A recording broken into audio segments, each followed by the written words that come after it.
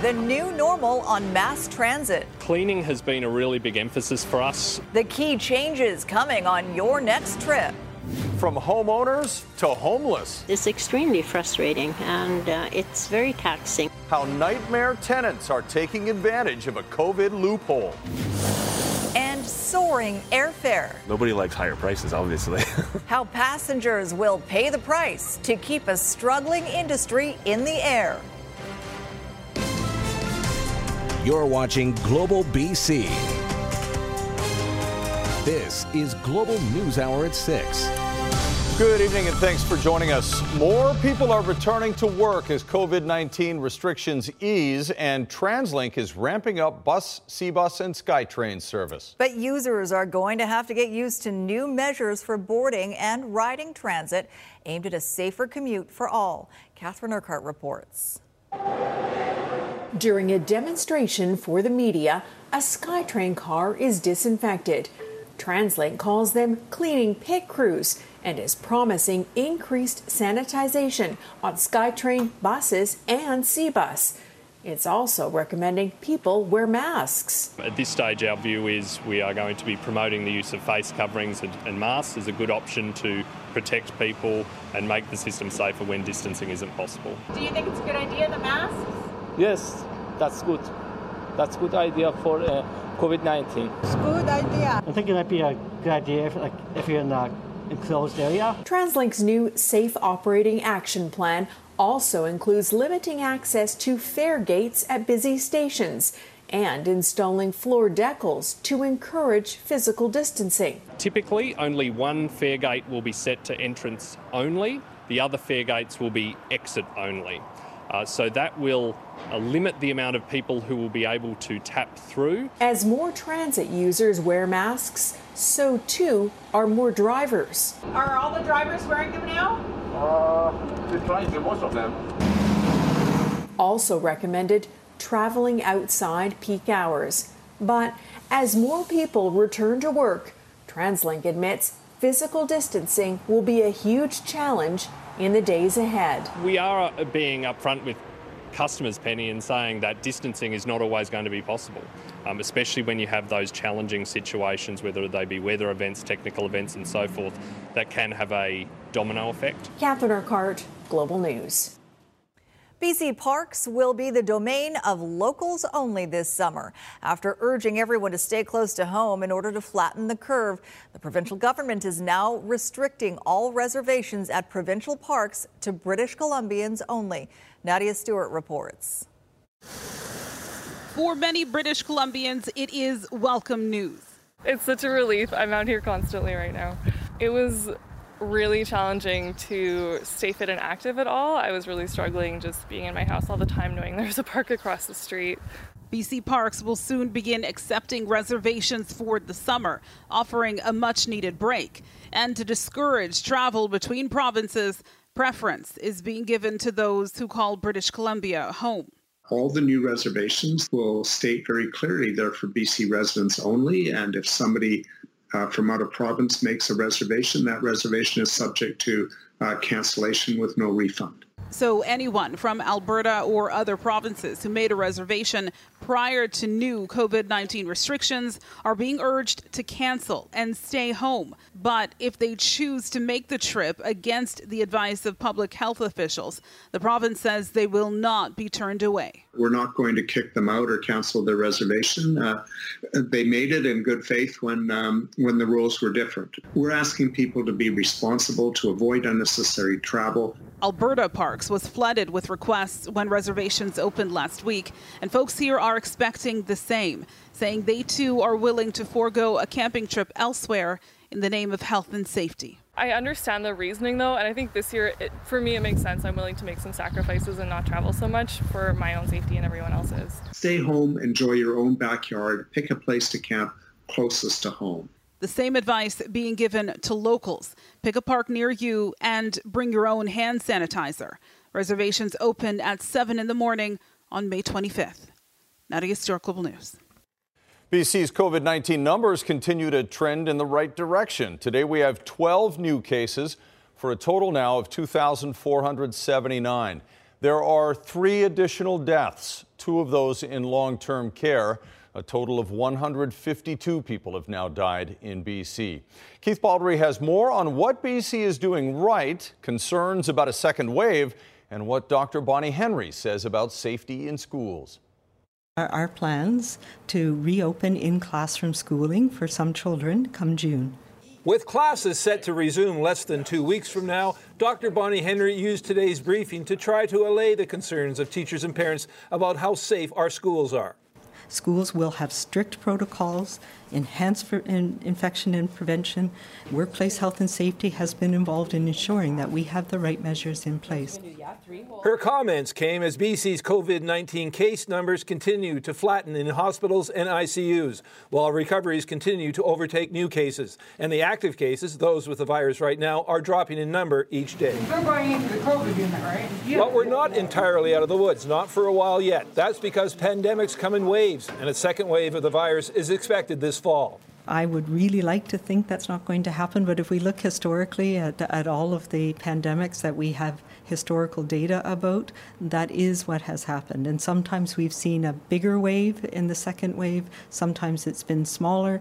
Meanwhile, Health Minister Adrian Dix said elective surgeries are ramping back up. More than 12,000 patients have been contacted and more than 2,500 surgeries have been performed. But it's going to be a long process to reschedule them all. We're getting started. It's a very challenging process, but what this indicates is the commitment of our surgeons, of our nurses, of our healthcare workers to providing the same energy in addressing people waiting for surgeries as we've provided in our response to COVID-19. At the beginning of the pandemic, little importance was attached to the wearing of non-surgical masks. But now public health officials think it's a good idea to don a mask in many situations. And you can count on seeing more and more people wearing them in the months ahead. I do think it is going to be a part of our future for a while, and how that evolves in terms of culturally for the long term, we'll wait and see. And Keith Baldry joins us now live. Keith, you've keyed in on the number of active cases. How does that break down by health region these days? Yeah, it sort of tells the story of our pandemic on a geographical basis, Chris. So active cases are total cases minus recovered cases minus deaths, and you get the number of people who have the virus right now, either in hospital or they're recovering at home. And when you look at it geographically, this is really about the Fraser Health region.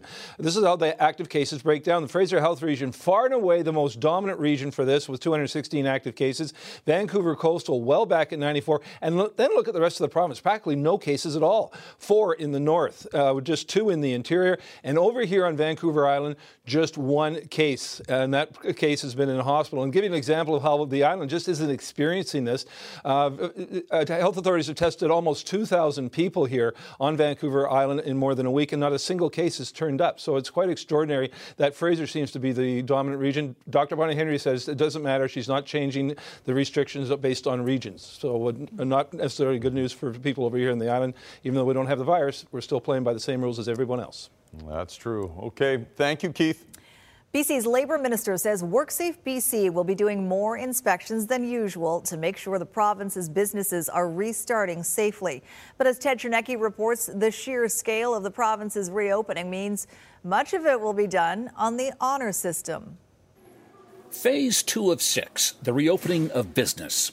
It's a plan heavily reliant on good faith. Today, the Labour Minister deflected any specific questions about just how this is going to unfold to WorkSafe BC, the agency tasked with making it all happen.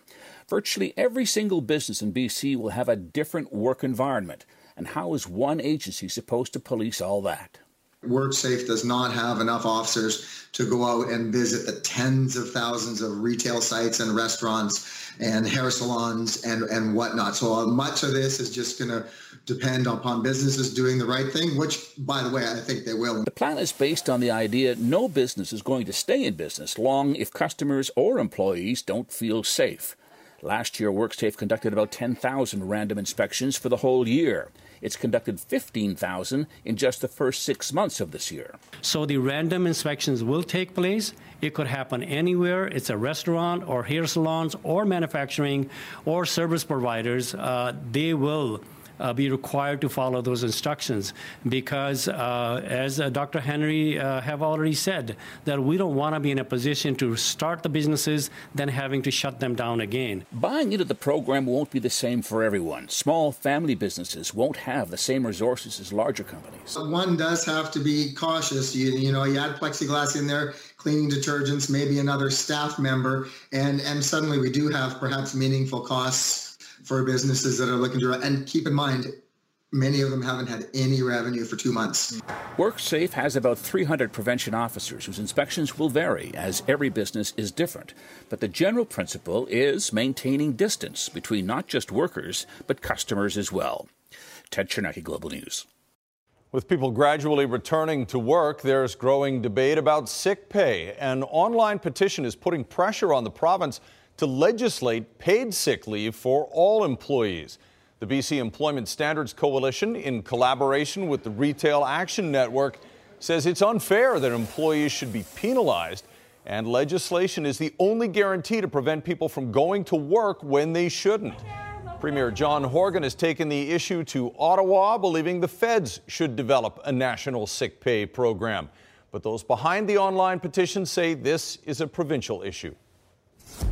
People need to know that when they wake up sick in the morning, that they need to stay home, as they've been told to stay home, that they won't lose money over it. And this is particularly important for people in low-wage, precarious employment who are living very close to the line in terms of their income and cannot afford to lose days' pay.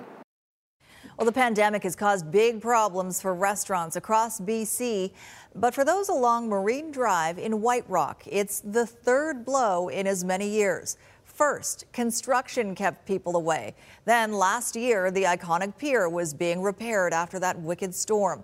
And this year, just when things started looking up, along came coronavirus. Jordan Armstrong now on the resilience of the seaside community. Oiling up the moneymaker at Uli's. The patio will be essential to business this summer. 34 years in White Rock, the last few have been rough. Just when you think things are going to get a lot better, then you get a new challenge. 2 years ago, the headache was construction. Then a storm wiped out the pier. Now COVID-19. You can sit and stare at the patio and think on a day like today we'd be smoking busy and I wouldn't have 2 seconds to talk to you, but as soon as you do that, you go down a rabbit hole of depression, and I try to refuse that. This is my mom's recipe. It turns out resilience is a common trait in the community's small business owners. A divorce first, fire, spinal surgery, which amazing, I had to learn how to walk again. That fire destroyed Laura Cornale's coffee shop in 2016. She bounced back, but now the pandemic has forced her to scale back. We've had to limit our hours, where before I was hustle and bustle from 7 a.m. to 5 p.m. Only able to run one shift a day right now, which is 8 to 2 p.m. The local BIA says one restaurant has gone under since COVID-19 arrived, though they expect others could follow. I don't think we're particularly unique in how it's impacted, but I think the aftermath will be more unique given we are a tourist community. The mayor looks forward to welcoming those tourists back, just not yet and not all at once. We want you back here. Our businesses want you back here. You're welcome in this community, but at this point, let's just try and see how a slow opening goes. Next week, council will discuss reopening timelines for parking lots, the promenade, and the famous pier. Jordan Armstrong, Global News. Canada's hotel and motel industry has released its plan for reopening and making sure customers feel safe. The Hotel Association of Canada has come out with new enhanced safety protocols. The association says the accommodation sector was the first to be immediately hit by COVID, and it will be one of the last to recover. But it's preparing for a comeback by establishing new guidelines that include higher cleaning standards throughout hotels, using better cleaning products with a greater concentration of bacteria-killing ingredients, and enforcing social distancing. If and when people become comfortable with flying again, they will encounter a different airline industry. COVID-19 has forced airlines to come up with new and expensive ways to socially distance with fewer passengers. And those costs are likely to be passed on to consumers. As John Hua reports, brace yourself for sky-high airfares. 789 Heavy Vancouver Tower, clear to land, runway 3 left. Airlines are facing a rough final approach as they try to land on solid financial ground while making people feel safe again about flying during the COVID-19 pandemic. I won't be getting on a flight anytime soon. I just don't think it should be happening right now. We thoroughly wipe down all high-touch areas. As seen in these videos, airlines are already promoting measures like increased cleaning and air filtration. Social distancing between the seats, I think, because you can't have everybody too close together. And while airlines like WestJet have blocked out seats for now, the industry says being forced to do so over the long term could cause airfares to soar. If you're taking up middle seats for a prolonged period of time and it's passed on to the consumers, you can easily see airline prices going double, maybe even triple, depending on the route. While airlines say it's the cost of making people feel comfortable in an air cabin, one air passenger rights advocate calls it a political play. They're telling the government we need this bailout because otherwise we'll have to charge this terrible, horrible amount of airfares, and the government does not want the airfares to be too high. Airlines also risk angering consumers with higher prices when there's still frustration over a lack of refunds when COVID-19 first canceled flights. Canadians both want to make sure they're not out of pocket, but they also want to know that we do have a future for our airline industry in Canada. Those we spoke to say airlines are on their own, with everyone navigating these tough financial times. Nobody likes higher prices, obviously. I think we pay enough for it already. While no one is denying that airlines have been devastated by COVID-19, potential passengers are hoping the idea of increased airfares is one that never takes off. John Hua, Global News. Canada's notorious drug smuggler is going to jail. We knew something was not quite right with the sailing vessel. Sailor John Philip Sterling has been in and out of trouble for decades. How they caught him this time and his punishment in just over a minute. A dramatic turn for actor Lori Loughlin and her husband in the college admissions scandal. Their change of plea later. An amazing video of a tornado hitting a Saanich neighborhood of all places. Wait till you see it launch a trampoline later. Right now, a notorious BC senior citizen drug smuggler has been sent to prison in the U.S. after getting caught with liquid methamphetamine. A lot of liquid methamphetamine. The 66-year-old admitted to the crime but claimed he'd been forced to do it by a drug cartel. Global's Romina Dea was granted special access to today's teleconference hearing in the U.S. I was threatened by a Colombian drug cartel, John Philip Sterling tells the court in Portland, Oregon. A plausible story, says the American judge, but in the end, the 66-year-old BC man is sentenced to just over 3 years in a U.S. jail. The prosecutor wanted 7.5 years. From the Coast Guard point of view, we're just happy to keep the drugs out of the U.S. and out of Canada. The U.S. Coast Guard raids Sterling's boat, the Mandalay, in April 2019. Sterling arrested on board after trying to commit suicide. American authorities uncovered 28 jugs of liquid meth intended for Canada. The BC senior strikes a plea deal, forfeiting his boat and pleading guilty in January to one count of possession with intent to distribute methamphetamine. It was actually the largest in terms of volume and value that the Coast Guard has interdicted off the coast of Oregon. So it had an approximate street value of $48 million. The BC skipper has an infamous reputation on the high seas, dating back to the 90s. In 2011, Sterling is arrested off the coast of Florida with a boat full of hundreds of millions of dollars worth of cocaine. The bust landing Sterling in a U.S. jail for 7.5 years. He was released in 2018 and returned to Canada. Having lost all those drugs, he owed a debt to the Colombian cartel as a courier, said Sterling's lawyer. Sterling told the court he was forced to go to Colombia, where he was interrogated, beaten, and stabbed in the hand with a bag over his head. Sterling said a guy named Carlos threatened to kill his wife and son if he didn't take the job. While he's serving his 3-year sentence, Sterling will wait to hear what becomes of his lawsuits. The senior suing the Chinese government for $30 million because of COVID-19. He's also suing American prison officials, saying his diabetes puts him at greater risk of contracting the virus. Romina Dea, Global News. Jamie Bacon will stand trial in connection to the Surrey 6 killings. The BC Court of Appeal announced today Bacon will be tried on 1 count of first-degree murder and 1 count of conspiracy to commit murder. Today's decision comes after charges were stayed back in 2017. The reason for granting the appeal remains sealed due to the confidential nature of the case, but it will be released to the public at a later date. The Surrey 6 murders happened in October of 2007. 6 people were found dead in an apartment building on East Whalley Ring Road. Bacon remains in custody. A hit and run early this morning led to the death of a pedestrian in Surrey's Bridgeview area. Police say it happened around 3:30 this morning at the intersection of 115th Avenue and 132nd Street.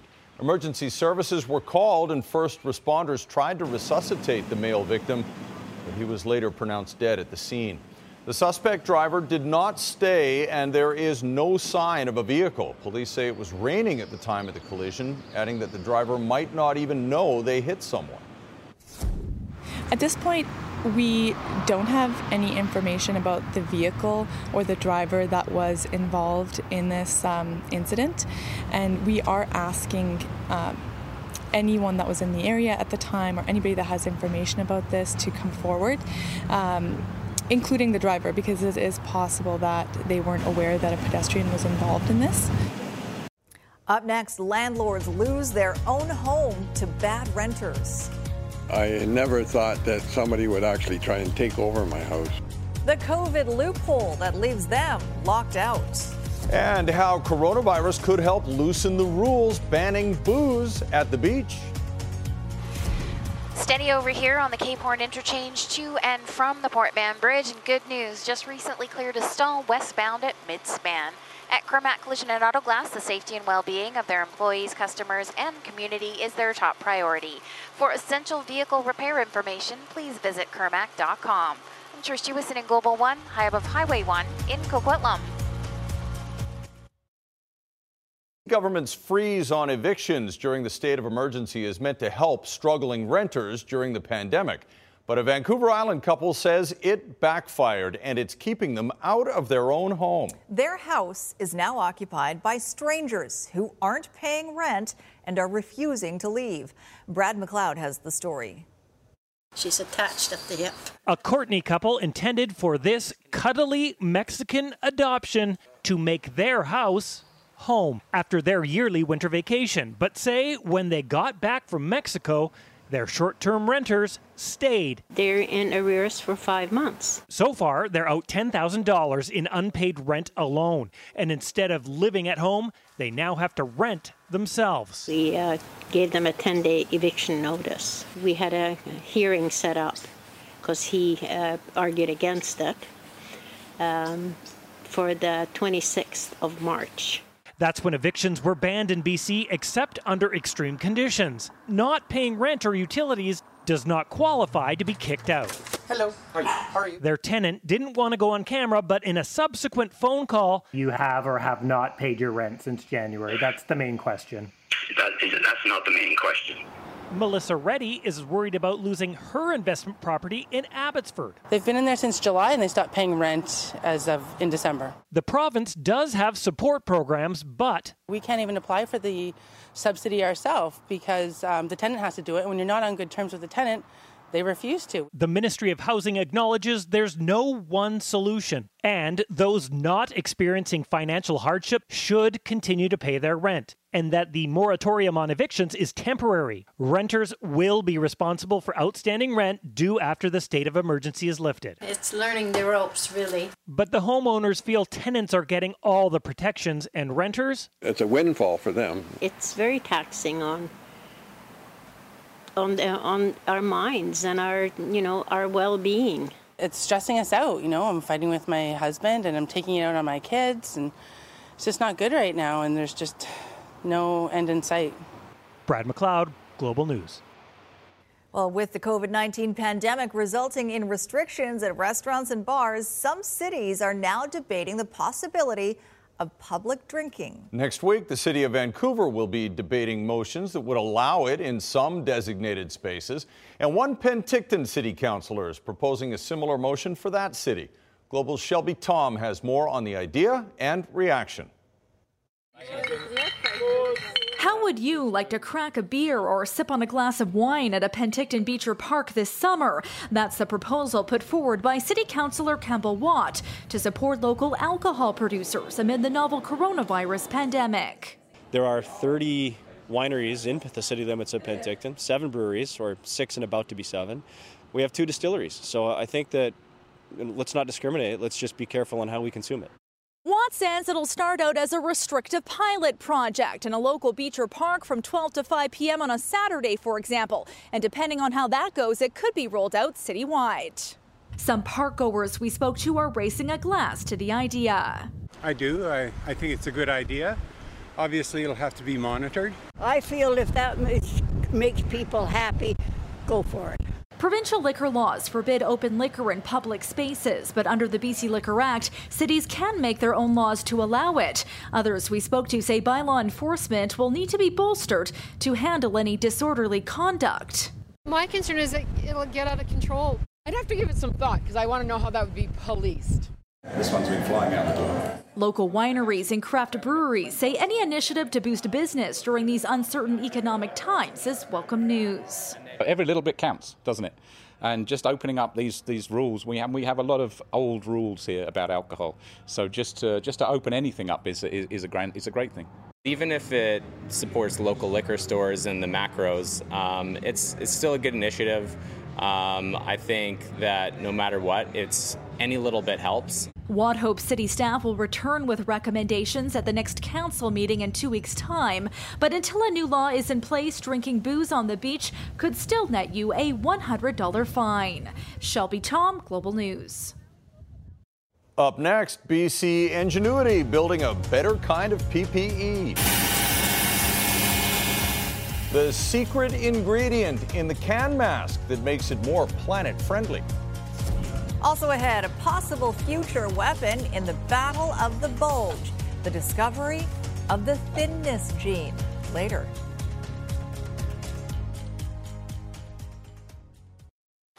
Traffic is in good shape over here at the Alex Fraser Bridge, both north and south, but do keep in mind that overnight maintenance causes lane closures between 10 p.m. and 5 a.m. At Kermac Collision and Auto Glass, the safety and well-being of their employees, customers, and community is their top priority.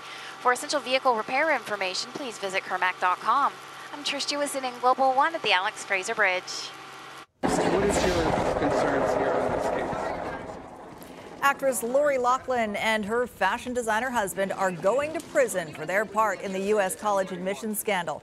After proclaiming their innocence for months, Loughlin and Massimo Giannulli have agreed to plead guilty to paying $500,000 in bribes to get their daughters into the University of Southern California. Loughlin will serve 2 months, pay a $150,000 fine, and do 100 hours of community service. Giannulli will serve 5 months with a larger fine and more community service. Now that masks have become an everyday part of our lives, researchers at UBC believe they've come up with a game changer. They have developed 2 prototype masks that can be made in BC with BC materials.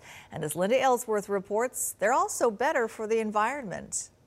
It's unusually quiet on the UBC campus. The pandemic has shut almost everything down. Almost.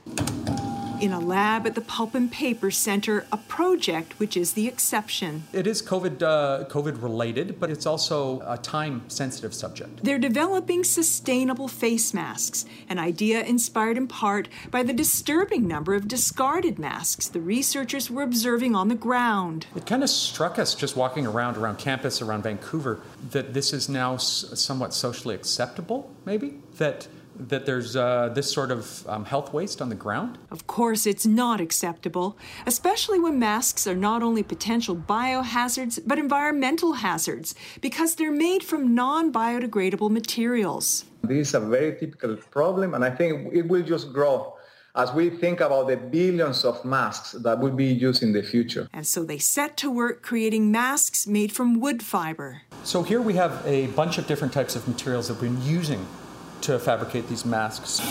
Materials that are made in the lab from locally produced pulp, then formed into a variety of prototypes. Now we're looking at making sure these things work. So looking at the breathability and the filtration, initial results seem to indicate this is very promising. Their goal, to eventually supply Canada with a variety of Canadian-made masks that won't only help reduce shortages, but spare the environment. As for this... Please don't. Please dispose of these in a safe manner. Linda Aylesworth, Global News. And there's more good news from UBC. A scientist there has identified a gene that's been found to control your thinness. Many have wondered why some people can eat as much as they want and still stay slim. Now, UBC Life Sciences Institute Director Dr. Josef Penninger and a team of international researchers have discovered a gene called ALK that plays a role in resisting weight gain. Prior to this discovery, the gene had been known to mutate frequently in several types of cancer. So much more still needs to be done in order to use the knowledge to help those who are obese. Up ahead, a COVID career change. How this hairstylist ended up a temporary healthcare hero. Also tonight, Lions in limbo, why some are considering their employment options as the CFL delay drags on. A very poignant tribute in Kamloops today honoring the life and achievements of Captain Jen Casey.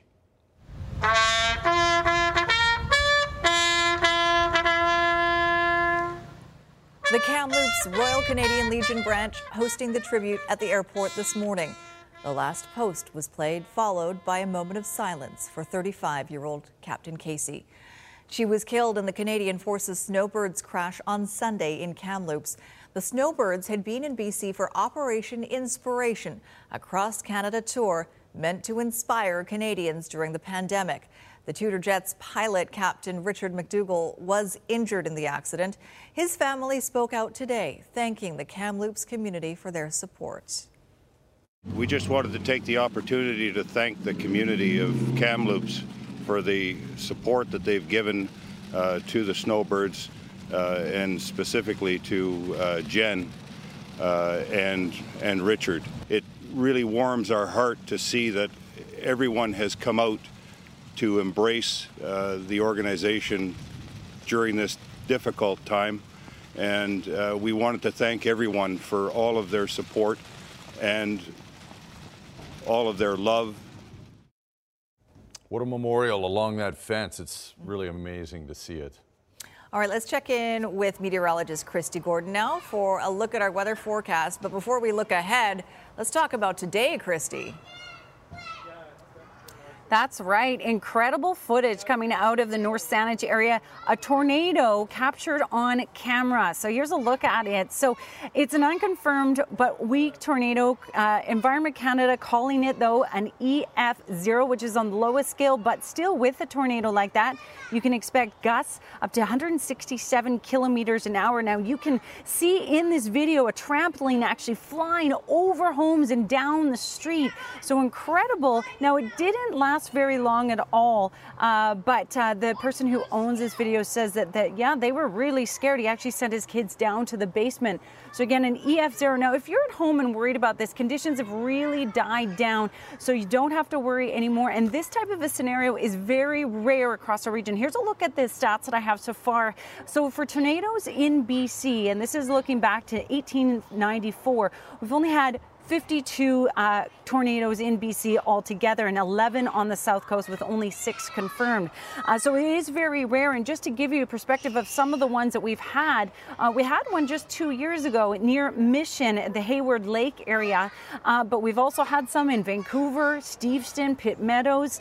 But again, it is very rare for this to happen. And if you're worried about a tornado right now, we do not have the conditions out there anymore for a tornado. So do not be worried. But incredible footage. And thank you always to our viewers who share those with us. All right, let's look at the rainfall in Alberta going to push in. Thankfully, the Rocky Mountains will break that apart a bit. Most of the moisture falling on the eastern slopes, but we will see showers. And again, that's in the high stream flow advisory region. And we also have freezing levels dropping. So tonight, early tomorrow morning, Kootenay Pass could see 15 centimeters. Connector, 5. Allison Pass, 2. Here's your forecast for tomorrow. So rain from southern BC, Peace River, right down into southern BC. Showers, and we will see showers, but only through the Fraser Valley tomorrow. Most of the south coast looking at a mix of sun and cloud, and we are not expecting any major rain until Sunday at this point, but Sunday is certainly going to be wet compared to the next two. And here's your Central Windows weather window, which is a storm off in the distance from the Boundary Bay area. Thank you to Peter for that one.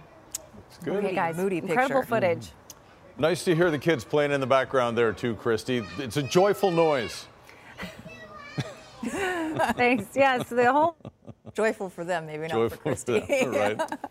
All right, Crayola is embracing inclusivity today with the launch of a new 24-pack of crayons. The Colors of the World pack includes 24 newly formulated crayons that represent 40 global skin tones, ensuring that every child can draw him or herself accurately. The crayons were created with the help of Victor Casale, a former chief chemist at MAC Cosmetics. Working closely with Crayola's research and development team, it took about 3 months to get the transfer from realistic complexions to crayon shade conversion. Oh, I want to know what they call the different colors. There are always so many cool names. All right, let's check in with Squire as we keep our hockey hopes alive. Squire? Yes, and if the NHL... Oh, sorry. Okay, you got to turn on the mic to... We can hear the kids. We can't hear. Yeah, right. There's 2 buttons. I got to use 2. It's very confusing. If the NHL restarts the season with a 24-team playoff, the Canucks might be playing Minnesota. Tanev lets the puck go back to Toffoli. Tyler Toffoli, slap pass, it's in! Yes, Canucks Wild could be the matchup in what would be a play-in best-of-5 series. Also, a hairstylist who became a hero for sharing her other skills during the pandemic.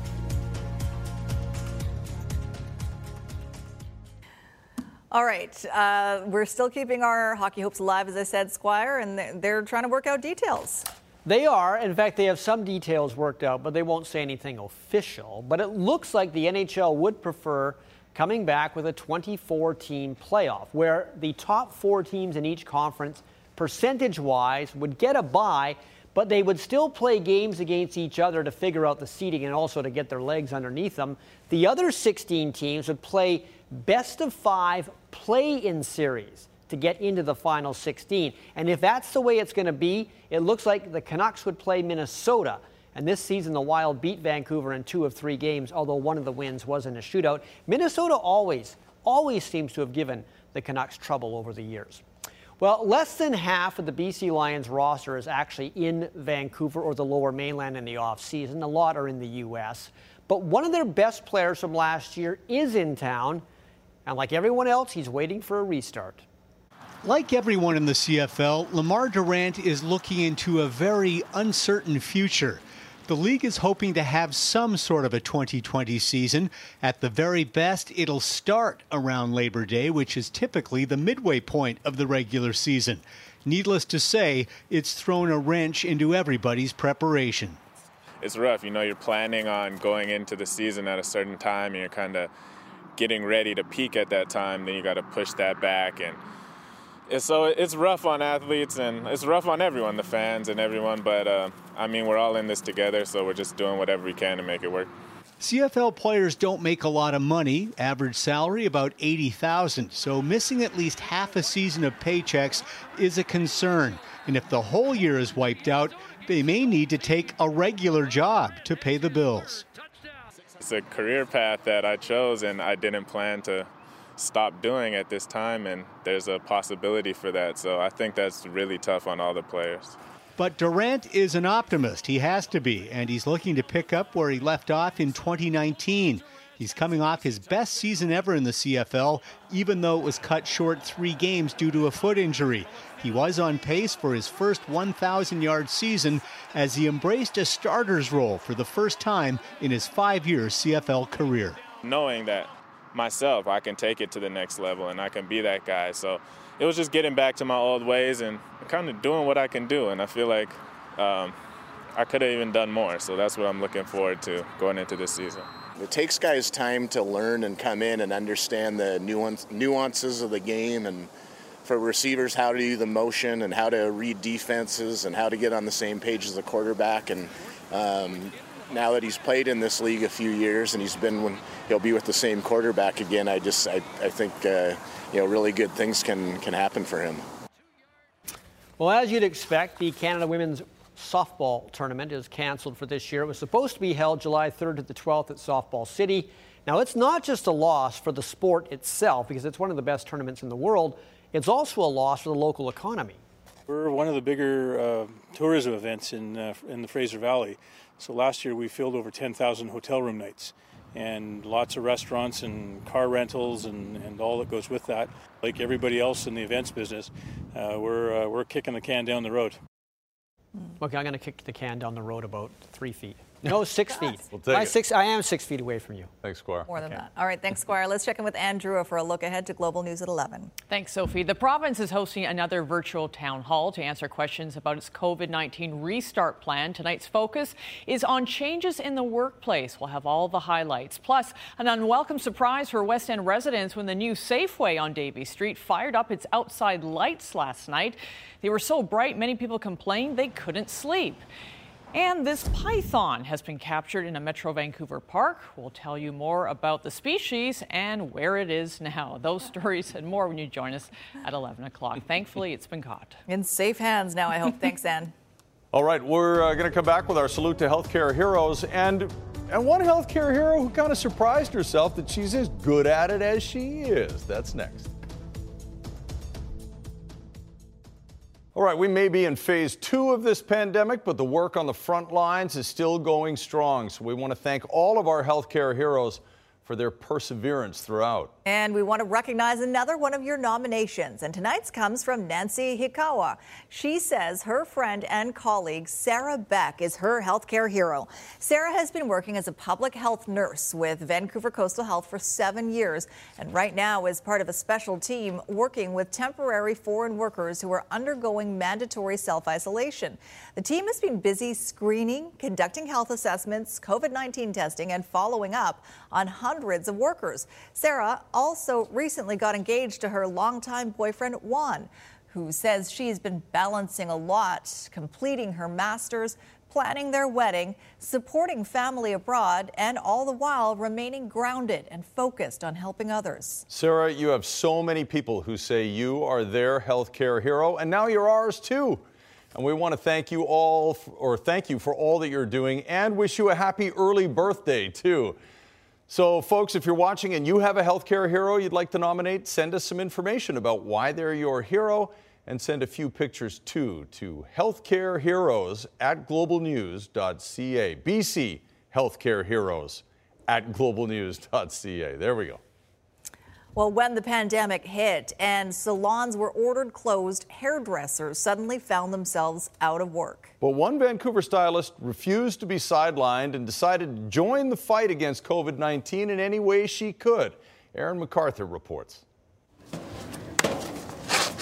It's Kelly Shedowitz's last day on the job at St. Paul's Hospital. Been doing this for just over 7 weeks. When her salon was forced to close in March, the hairstylist knew she was going to need some income. She also knew hospitals would need help. She applied to be a cleaner. So I took a quick inventory of my skill set, and I knew, I don't have a medical background. The one thing I am really good at is cleaning. Cleaning hospitals, hard work, especially now. Constantly scrubbing under layers of PPE with all of the extra precautions. The contractor at St. Paul's, Crothall, always desperate for staff. Kelly basically walked in off the street to do a job most people wouldn't. But to be here to help out, to make sure that, patients, staff, everybody's safe, it's been great. The staff at St. Paul's quickly latched on to Kelly's hard work and friendly demeanor. On the maternity ward, everyone sad to see her go. So much. That is so nice. Thank you. We really loved having the extra help. Kelly is quick to deflect the praise, heaping kudos on her colleagues, some who've been doing the same job for decades. She says the hospital wouldn't run without the people behind the scenes. They do it with humility, with grace, and it's also really rewarding. That's the surprise. I didn't realize how rewarding it was going to be. Next week, she goes back to her pre-COVID job, where she has a long waiting list of clients. If there was a way that I could manage both the salon and be here, I would stay forever. A frontline healthcare hero who at least temporarily joined the fight against coronavirus. Aaron MacArthur, Global News. Got a pretty cool pink glittery mask too, I gotta say. Well, I'm sure her clients are very happy to see her. I bet they are. All right, final word on weather from Christy.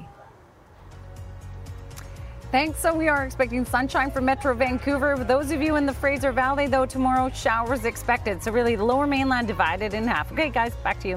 Enjoy that salute out there tonight. Happy banging, everyone. Good night, all.